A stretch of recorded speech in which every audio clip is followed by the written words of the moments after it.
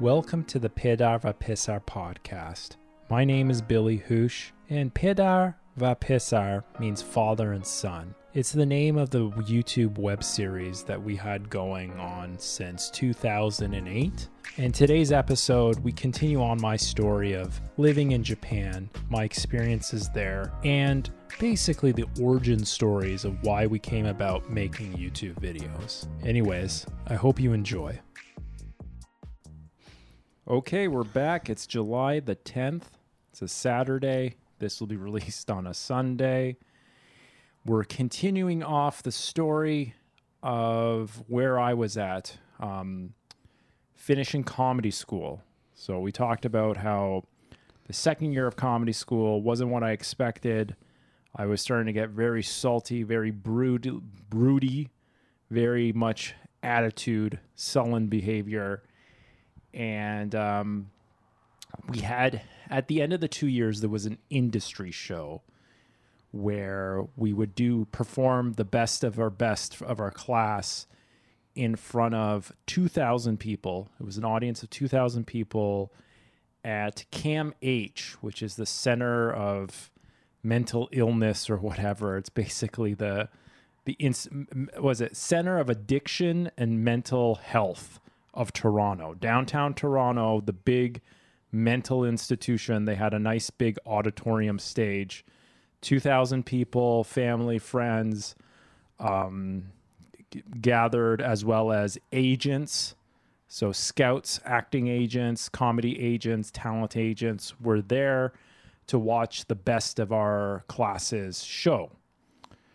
I was in a few sketches, as well as I was asked I think there was 7 people asked to do stand-up comedy, and I was one of the 7 out of our graduating year, without them even checking what stand-up comedy I would do, which was very crazy, and I guess humbling, because they trusted that they recognized that I had talent in whatever I did. I was mainly the best at I would say I was the best at improv. I was really good on my feet, probably from all the times that I would do Second City, but they asked me to do stand-up comedy.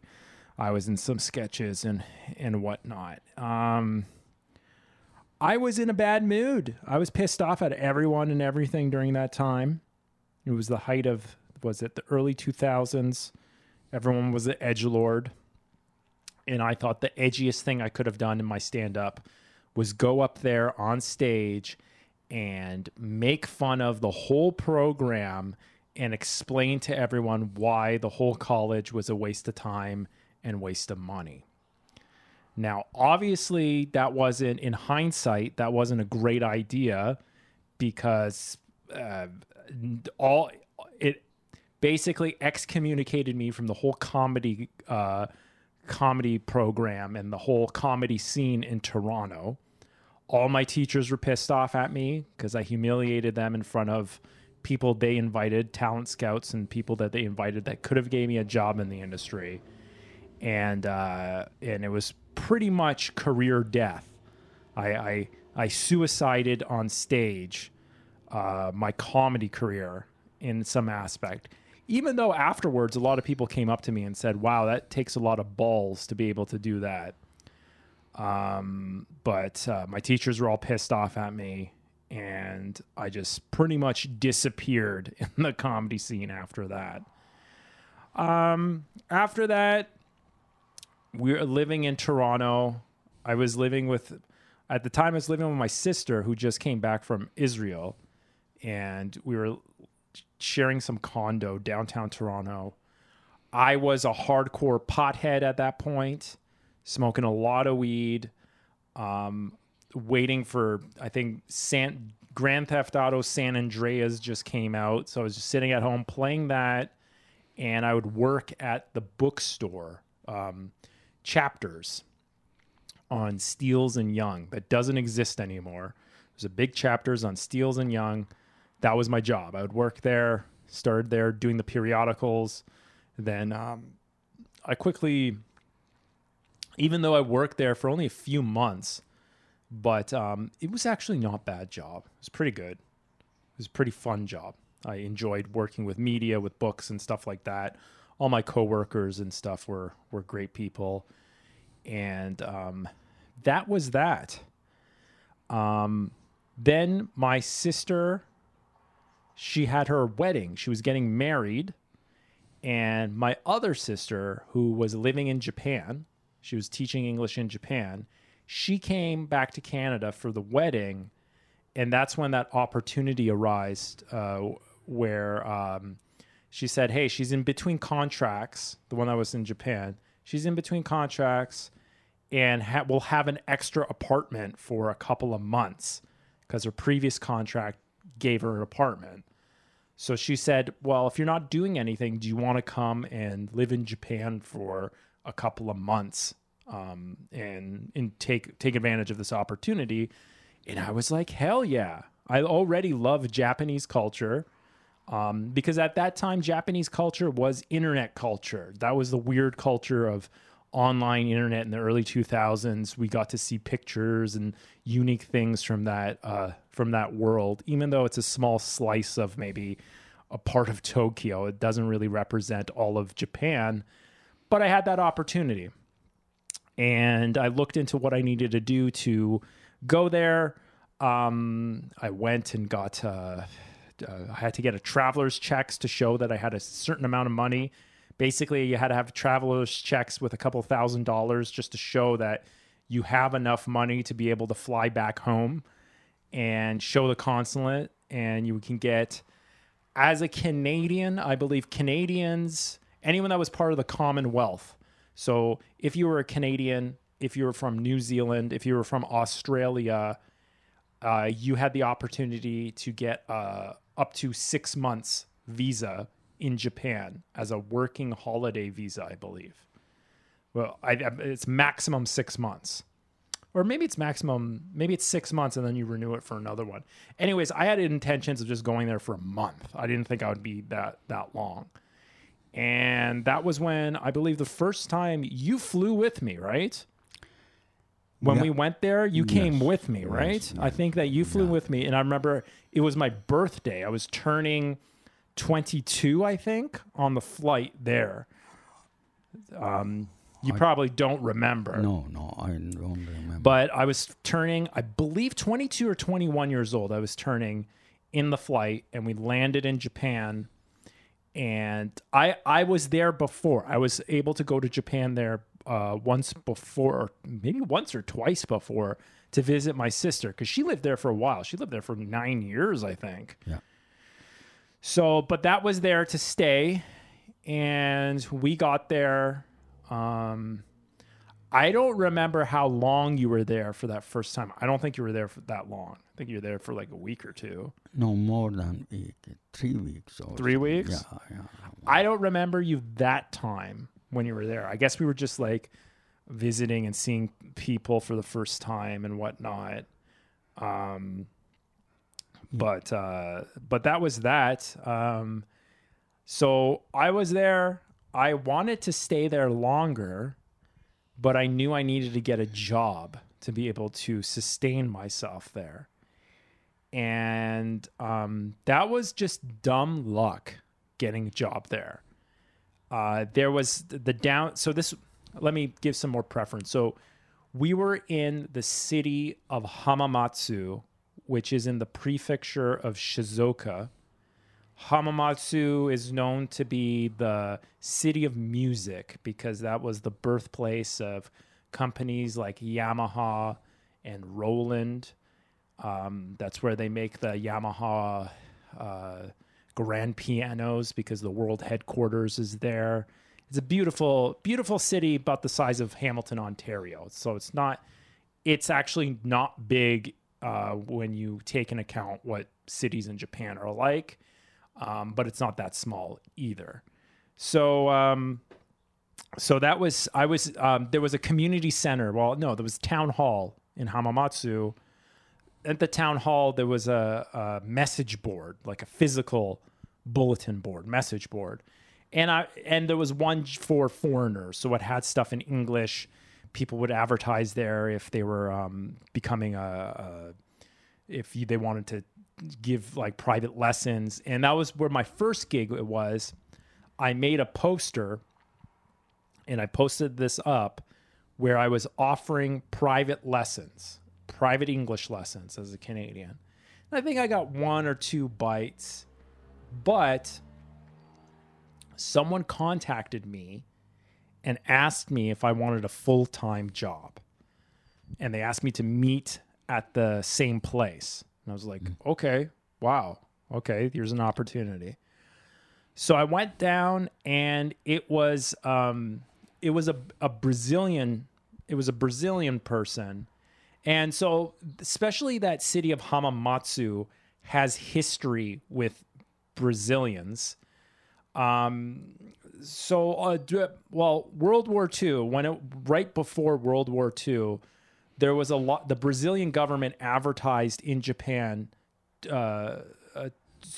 that Brazil is open for Japanese immigration and that Brazil is this land of opportunity and whatnot. So a lot of Japanese went to Brazil and then just got stuck there. And so they had generations of people that grew up in in Brazil, that were Japanese. But afterwards, the Japanese government made a special agreement, made a special visa where if you're up to 3rd generation from those Japanese immigrants, you can come to Japan on a special work visa. And they were able to basically, they were skilled, lower paid labor for the factories. So whenever you see made in Japan for Sony PlayStation or whatever, any of these electronics and stuff like that, they are made in Japan, but not by quote unquote Japanese. They're made by Brazilians. So there was a big Brazilian population, and most of those workers, because there was so many factories and whatnot, like Honda factories, Nissan factories, and Suzuki factories in Shizuoka, in that prefecture, there was a huge Brazilian population in Hamamatsu. So the Brazilian gentleman, when I first met him, he told me that he just, him and some of his investors, they just they leased this office building in downtown Hamamatsu. It was right downtown Hamamatsu. And he wants to open a English school, an evening English school. So for children or adults, an evening school program. And he was looking for teachers to come and start this thing. And for me, I was like, I have experience in Canada, and I was an improviser. I was a comedian. I was an actor. I was able to just a little bit embellish the fact that I was qualified to do this when I really wasn't qualified to do this. He hired me because he saw that I was very personable. I was able to talk on my feet. I was very friendly. I was able to talk slowly for English as a second language people. He hired me, and then he hired a British gentleman named Martin to work there. And this guy, from the beginning, we realized this Brazilian guy had no idea what he was doing. He had no clue. He just had a blank check, and he had no clue how to... He could barely speak English. Could not speak English. He had I think a fiance. I don't know if they were married, who could speak a little bit better English. She was Brazilian too. And then from what I understood, he was from a rich family in Brazil that owned a hotel, I think a Sheraton hotel in Brazil, in like Sao Paulo or something like that. But then he came to Japan because I guess he got cut off the funding or something. He came to Japan, and him and his girlfriend worked at a pachinko parlor, and they made most of their money working at a pachinko parlor, just being the servers there. And they lived in the pachinko parlor too. So they told me, they were hesitant to tell me that part of the story, but a lot of the money they saved from the pachinko parlor, and they made contacts and networking and stuff like that, that they got all this money, and there was money from Brazil coming to start this business, this English school, and they had no clue. So they told us that, okay, we need you to like set up a system. So me and this British guy, we had to set up the scheduling system for the secretary. We had to go to the bookstore. We were paid to do this. We'd go to the bookstore and look for textbooks to use to teach. Like we created the school by scratch. Mm-hmm. And most of it was from the British guy because he had more experience. He came like my sister. He came with the JET program. So that's the program that was popular. It was called JET, where you get English-speaking people, and it was with the Ministry of Education of Japan to teach people. So he was somewhat understood how to teach more than me. I was kind of coming along with the ride and like pretending I understood. I was more personable, and I was able to like keep people. I went to clown college, so I knew how to keep everyone happy and entertained. So we had the school all set up. We got that thing going, and customers started to come in. And after I think a couple of months, it wasn't too successful. And one day, the owner asked me, and it was very peculiar, asked me, can I come and help him get something from his car, lift something from his car? I was like, okay, why just me? But he's like specifically picked me. And me and my coworker, the British guy, we were sitting in the lunchroom or in our like little office thing. So I go down, and then he tells me, he's like, I want to tell you that I'm going to have to fire the other guy because we don't have that many customers or clients or students, and all the students are just requesting to be with you. And I felt gutted. I felt horrible because the coworker, he was the guy who knew how to do everything. He taught me how to do everything. And he was the guy who set up the whole school system. So I was like, I'm the charlatan. I'm the person that is just the actor pretending he knows, trying my best to be like a teacher, pretending that I know how to do everything, but have imposter syndrome. And I don't really know how to teach grammar and all this stuff. I felt miserable. And he's like, don't tell him. We're going to tell him in a week. And I'm like, well, why are you telling me? We just want you to know. So immediately when I walked back, my coworker's not dumb. He said, what was that all about? And I said, they're going to fire you. I told him immediately. I'm like, they're going to fire you. And he's like, I saw that coming. And then he thanked me for being honest and telling him. And I just explained to him what happened. And that's what happened. He got fired. There was no hard feelings between us. I continued working there, and we became successful. I was like I almost felt like a freak show. I was like, I got to do what I wanted to do, which was being an entertainer. Exactly. And I was working in Japan, but I was like entertaining like a class of like mixed Brazilian, Japanese people. And as I was doing it, I was learning, because I was doing these lessons out of these textbooks. I was learning the material, and I was able to effectively teach people because I just kept them laughing, kept them entertained.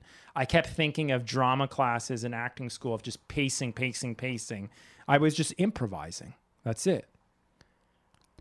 I've been there. A couple of times you took me your place. You've been to the school, yeah. School. But now I feel you was so good. Every person in that, they love you and they take you for restaurant and even invited me to. Yeah, all my students. Yeah, they love you. I can see that. Well, I felt that I had, which I didn't understand. I thought it was just because I was all my skills from comedy school applied perfectly to it.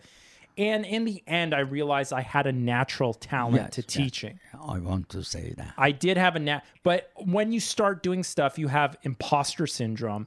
And in this case, it was even more so imposter syndrome because in reality, to be qualified to teach English in Japan, you needed I needed a bachelor's degree. And at that point, I just had a comedy school degree. I did not have a bachelor's of arts or anything at that time. Yeah. And that was the biggest secret I held because I wasn't supposed to go, I wasn't allowed to teach there legally.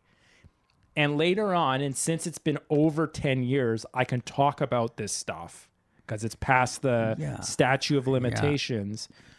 At a certain point, I wanted to stay there longer than 1 year because I realized I loved Japan, loved that lifestyle, loved working there. Everything was going good. That was the first time I had a proper full-time job and I was making a good salary.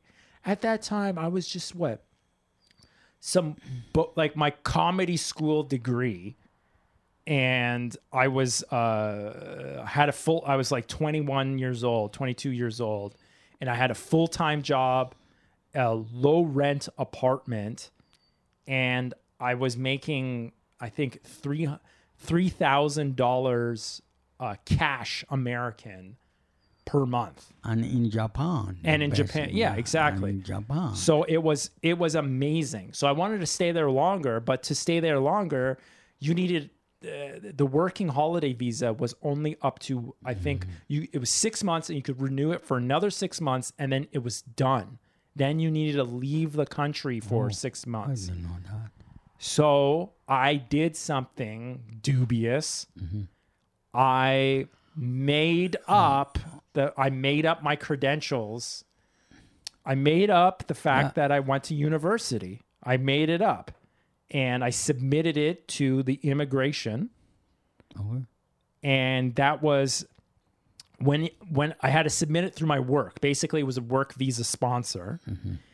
And that was the scariest moment in my life because they had my passport and they had a Photoshop degree. And it was usually it takes 1 month to find out if you got the stamp in your visa and in your passport. You got that stamp and you could stay there. That in 18 days, I got a letter that you need to go and show up at the city hall, at the immigration center. And I was like, holy crap. And I remember that was the longest moment in my life. I had to go with my boss and we rode on like a motorcycle or something strange to this place. And then we sat there. And then it was getting longer and longer. Everyone left. It was closed. I was sweating because I thought, okay, this is it. I'm going to go to jail now. Because if you get caught forging documents to the government, you go to prison for 6 months and then they extradite you back to Canada or whatever. So I was like, this is it. I'm screwed. They closed everything. There was security guards walking around. They locked the door. I'm just sitting there. And they finally call up my name. And I'm like, this is it.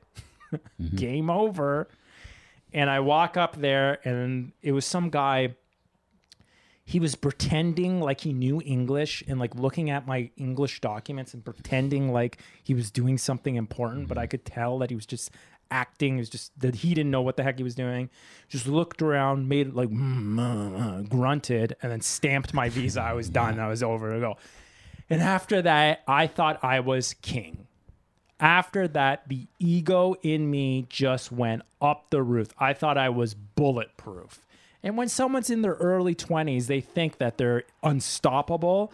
This basically solidified the fact that I'm a rock star. I was able to fool everyone, and now I have this great job, and I've got a passport that's stamped for 3 years in Japan.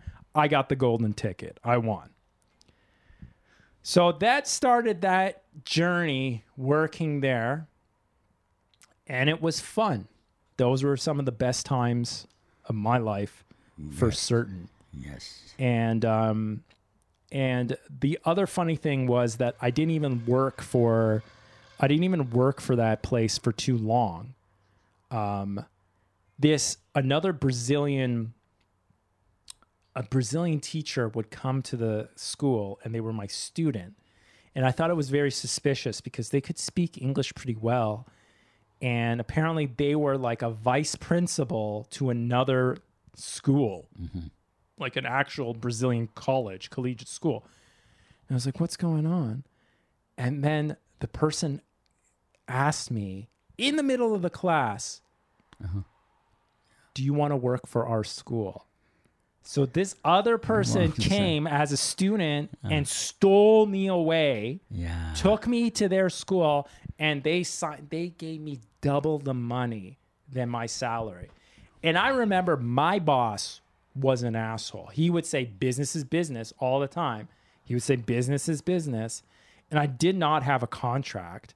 So I didn't have any problem whatsoever going to the school. And I told them too, I said, look, I have this other job opportunity. They're offering me this much money. I want to come and tell you guys first, if you match that salary, then I'll stay here. If not, no. And he said, no, he can't. And I went and I started working at another school there. During that time was when you came and visit, because I remember I kept telling you, come and visit, come and visit. I got some problem here. What was the problem? Big problem. I was doing this with the sister, Maria, or this thing. Yeah, problem was there for my passport and this thing. Do you want to talk about it? I did something, and so you couldn't cross the. It wasn't. You had some legal trouble, right? Yeah, legal problem, and I got to go to the court, and they tell me 6 months. After 6 months, and the time they give, and I was drunk always, but I couldn't come sooner because you insisted me come, and because first time when I come, no problem, I came like that, and I enjoy. But I want to tell you about when you were in Hamburg College. I was hurt a couple of times. That's because you were really, now you explain, I understand that. You were so weird, and when I come visit you, I was homeless and I couldn't go anywhere. I thought at least at night I sleep in your place, but you both time. Another time I came cook for those many people you were there for, and they rip you off and rip me off to that Indian and Japanese student, many people I remember. The second time when I came, you've been with your friend, and I expected I stay at night at 12 o'clock. I had no car. I came visit you by bus, and then at midnight, you told me, no, get out. And I went to my friend. Thanks God, because the train underground was up to 2 o'clock, and I got there exactly 2, walking, went to his house. I phoned before that, and they kept open the room for me. And that was weird because I feel hurt. But then when you are talking now, I come there.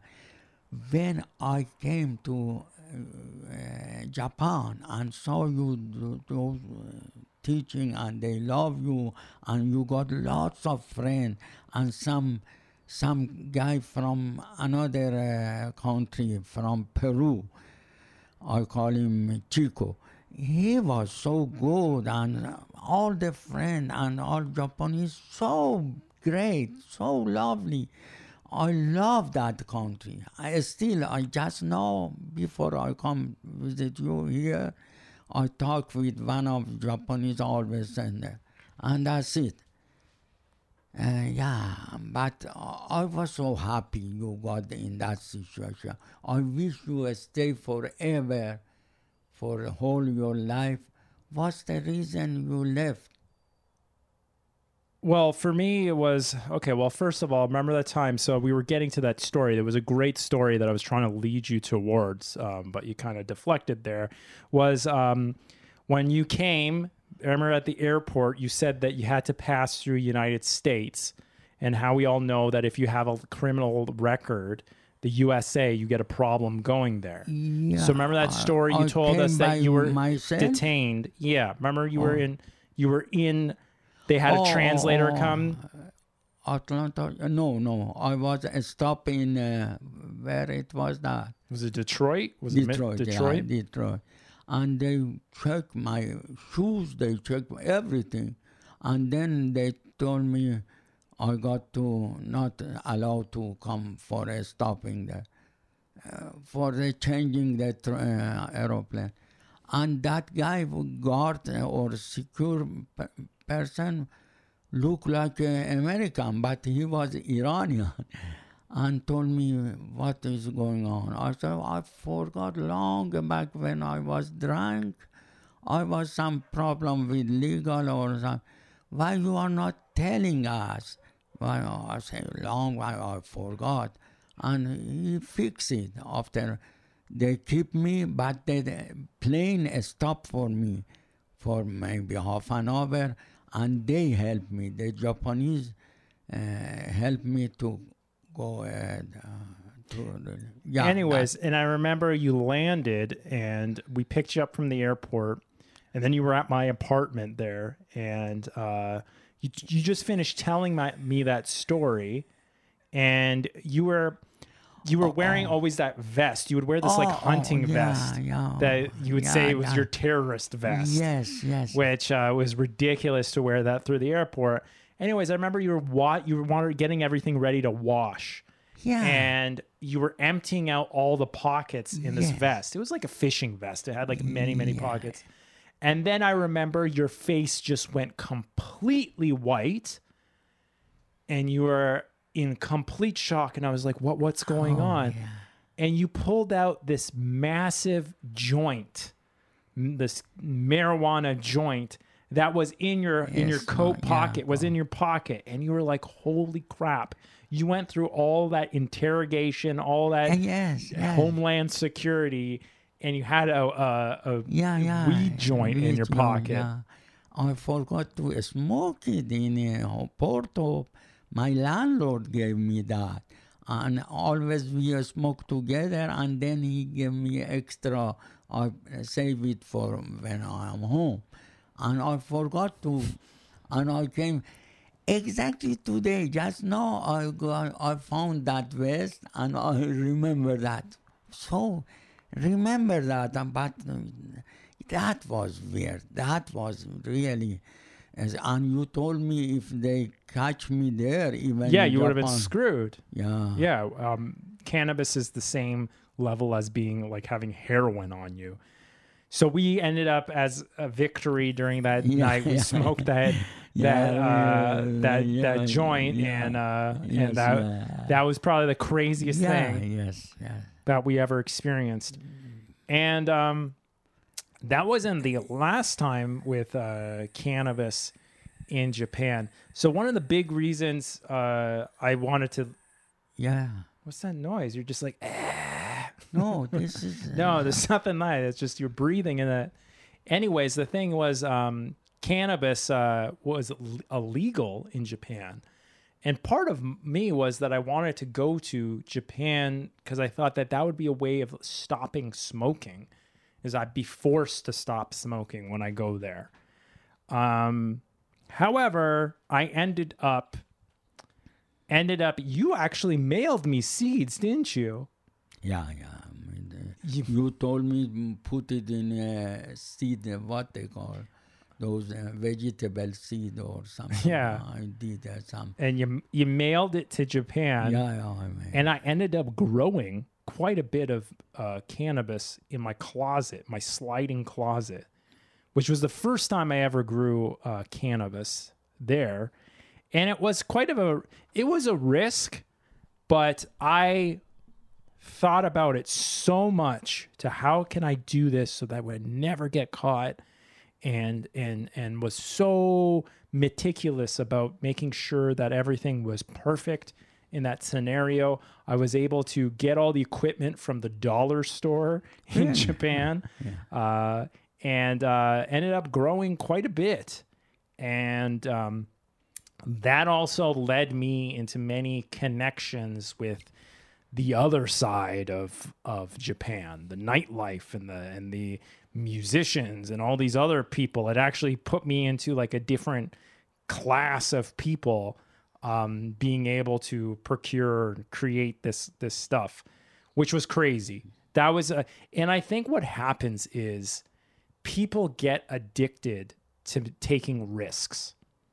Once you take one risk, you just want to take another risk and another risk because it becomes this thrill. And I know like you see a lot of like entrepreneurs and business people going skydiving or bungee jumping and doing all these things because that gets you out of your comfort zone so that you're willing to take more and more risks. So this ended up I was taking tons of risks, but it did teach me a lesson though. Not a bad lesson, but for sure, I would say that addiction is always bad. Obviously, we've proven through this podcast that addiction runs deep through this family and it can be a negative thing. However, taking good chances is smart because it can lead to something even better if you don't make that leap or that risk. And by the end of my whole journey in Japan, I was living good. I was working maybe 6 hours a week. And at that time, I was working at Yamaha World Headquarters. So I had this amazing job. It was through Time Life. I was a one-on-one teacher, which I would go to the world headquarters of Yamaha, which was it looked like a temple. It was this most beautiful, beautiful building. It's this old building. I would go inside. It was like a museum. They had like the first Yamaha piano that was from France or something that Mr. Yamaha carried to Tokyo on his like horse or whatever to learn how to fix. And all I had to do is sit down one-on-one with one of the human resources for the international Yamaha companies and just have conversation with him, practice conversation. We would just sit there and have a beer and eat snacks and have chit chat, small talk about the news and whatnot. I also worked at Suzuki World Headquarters and I taught the systems engineers at Suzuki Headquarters, and it was just conversation for fun. And once again, all my skills from improv and comedy, that was what was applied to and what made me more and more successful. So it was an amazing life.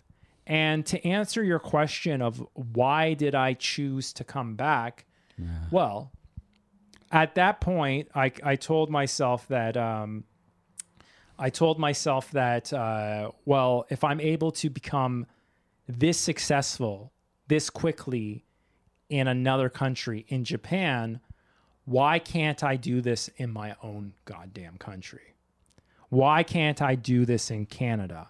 And I said to myself that if I stay here doing this, I will forever feel like a charlatan. Because I saw the other foreigners around us, and they did not seem like people that were talented in any way. They were just people who could speak English and found this as an easy way of life, an easy way to make money based off of the fact that they just know how to speak English. And I did not find that admirable. I didn't see that as a challenge. Yeah. That wasn't good enough for me. And I thought that I would always in the back of my head would be thinking, why am I not doing what I want to do in Canada? I would always have a regret if I did that. So I did not feel good about it. And I was like, okay. Some of it also was, well, my sister and her kid and everything, they were leaving back too. And there was a lot of negativity there too. Like everyone was like, oh, Japan sucks. Let's go back to Canada. Da, da, da, da. And that was like, some of that was uncalled for. I'm sure if I stayed in Japan from that time, I would have been one of those billionaire millionaires. Yes, You wouldn't have saw me anymore. I would have been like, I would have been this like, this like hidden person that has a lot of wealth and all this stuff. But in the end, I came back to Canada, and I already had my good friends already had jobs lined up. As soon as I came off the airplane, I had a great job at this nearby. Yeah. And it was fine.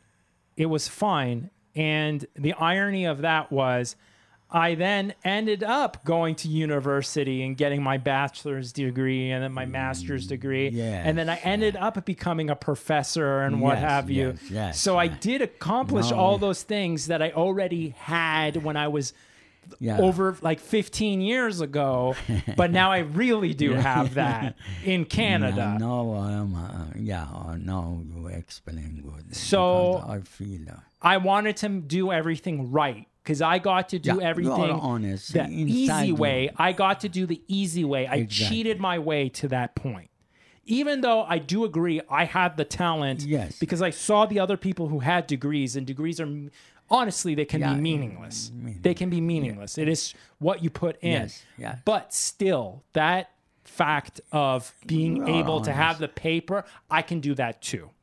I can cross that off my list that I can do that too. Yes. I'm so happy for that. Now you explain everything. Because I am so mad why you left Japan. It's old country, like ancient history is beautiful, more than my old country, much better.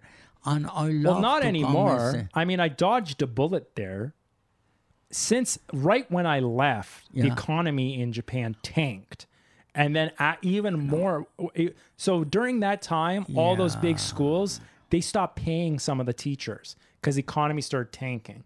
When I came here, it was 2008. There was the big recession in USA, and everything affected everything. All the economics of everything went downfall.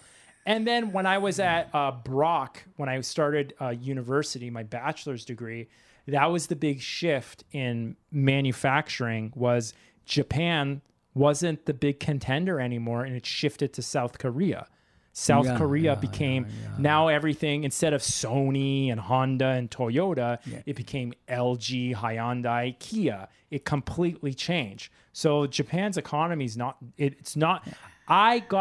I'm thankful that I got to experience Japan at the peak level, at the peak. That was before the smartphone came out, before the iPhone came out. Was that experience where Japan already had smartphones at that time. I got to enjoy the peak of that ideal version of Japan that people in the 90s, people in the 80s and 90s would envision in movies and TV and the internet during that time of the early 2000s. So I'm very thankful for being able to enjoy that. And I have no regrets coming back to Canada. I have no regrets afterwards. I know when the times get tough, you're like, oh, I shoulda, woulda, coulda. But in the end, it doesn't matter. I have no regrets with that. I'm as selfish myself because I like the Hamamatsu or Japan for the weather, for similarity. It was an excuse for you to visit. It was an excuse for you to go there. And I can stay there with you and all lots of friends. I enjoy, and you show me everything. Even my daughter show me all the city, everything. And that's... No, thanks, son. You explain, you open. I didn't know that. That's why I was silent, everything. And I told, I relieve like a psychology. I'm Well, clean. the only other big thing about that was, What? a lot of other important things happened in Japan. When I was in Japan, that was the time that I was able to afford a Mac computer. That was a big deal for me. I was able to get my first MacBook, that black MacBook, and it was crazy. I ordered it from Apple of Japan, and I had to go to the bank and get someone to teach me how to wire money in. And I was able to get that, and that was the laptop, and that was the time when I was in Japan was when I first signed up to YouTube. YouTube and Gmail first created and first started to come out while I was in Japan. It was like the early time transition into Web 2.0.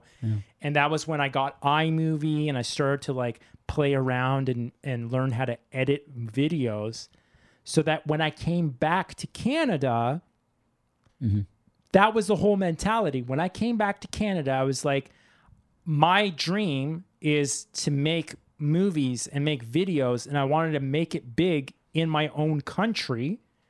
And I did that using the laptop. That was when we first made the Pirava Pisar videos. We made the first Senkip Resid Bipinja. Was when I came back from Japan to live in Canada. It was at my cousin's house. We filmed that. Right away. And that's where it started. Our success started. And during the 2008, that was the big recession where I lost my good job. I lost everything.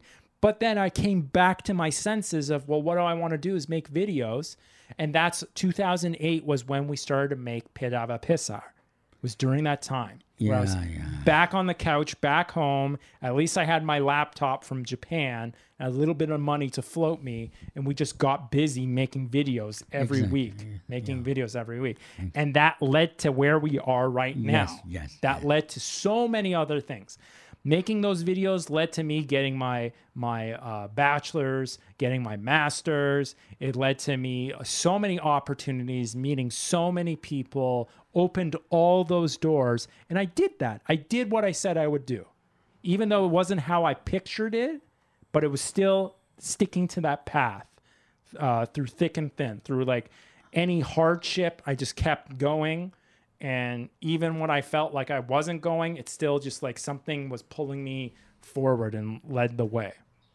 And best opportunity for me, you make me more be with you.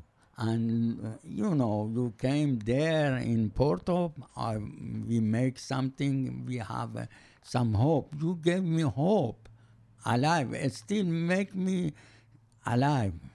Yeah. You know what I mean? Gave you something to do, gave you purpose, right? Gave you purpose. I feel I am somebody. Well, there you go. I'm somebody. I mean, that's what I wanted to do. I wanted to I wanted to show that anyone could be a celebrity. Anyone could be miracle. It was for me some, miracle. You did that. For me, it was a lot of hard work. Yes, it was. It still is hard. I am old now. Thank you, son. You are amazing. I don't know. You are more than amazing. And that's the reason always I say, the reason I am alive, I am happy when I see you. You're successful, man. Successful. And that's pretty much the story of how Pirava Pisar started. Yeah, it started. Let's continue somehow different, no? Well, that's another story in itself. That's another story in itself. That'll be what we'll talk about next week, Baba. That's for next week. Okay. Anyways, thank you very much, Baba. Thank you. It got a little awkward at the end there, but it gives us plenty to talk about next week. So please join us next week for episode 8 of the Pirava Pisar podcast. And if you haven't already, please subscribe to us on Spotify or Apple Podcasts. Leave a review, leave a rating. We'd much appreciate some feedback. Take care.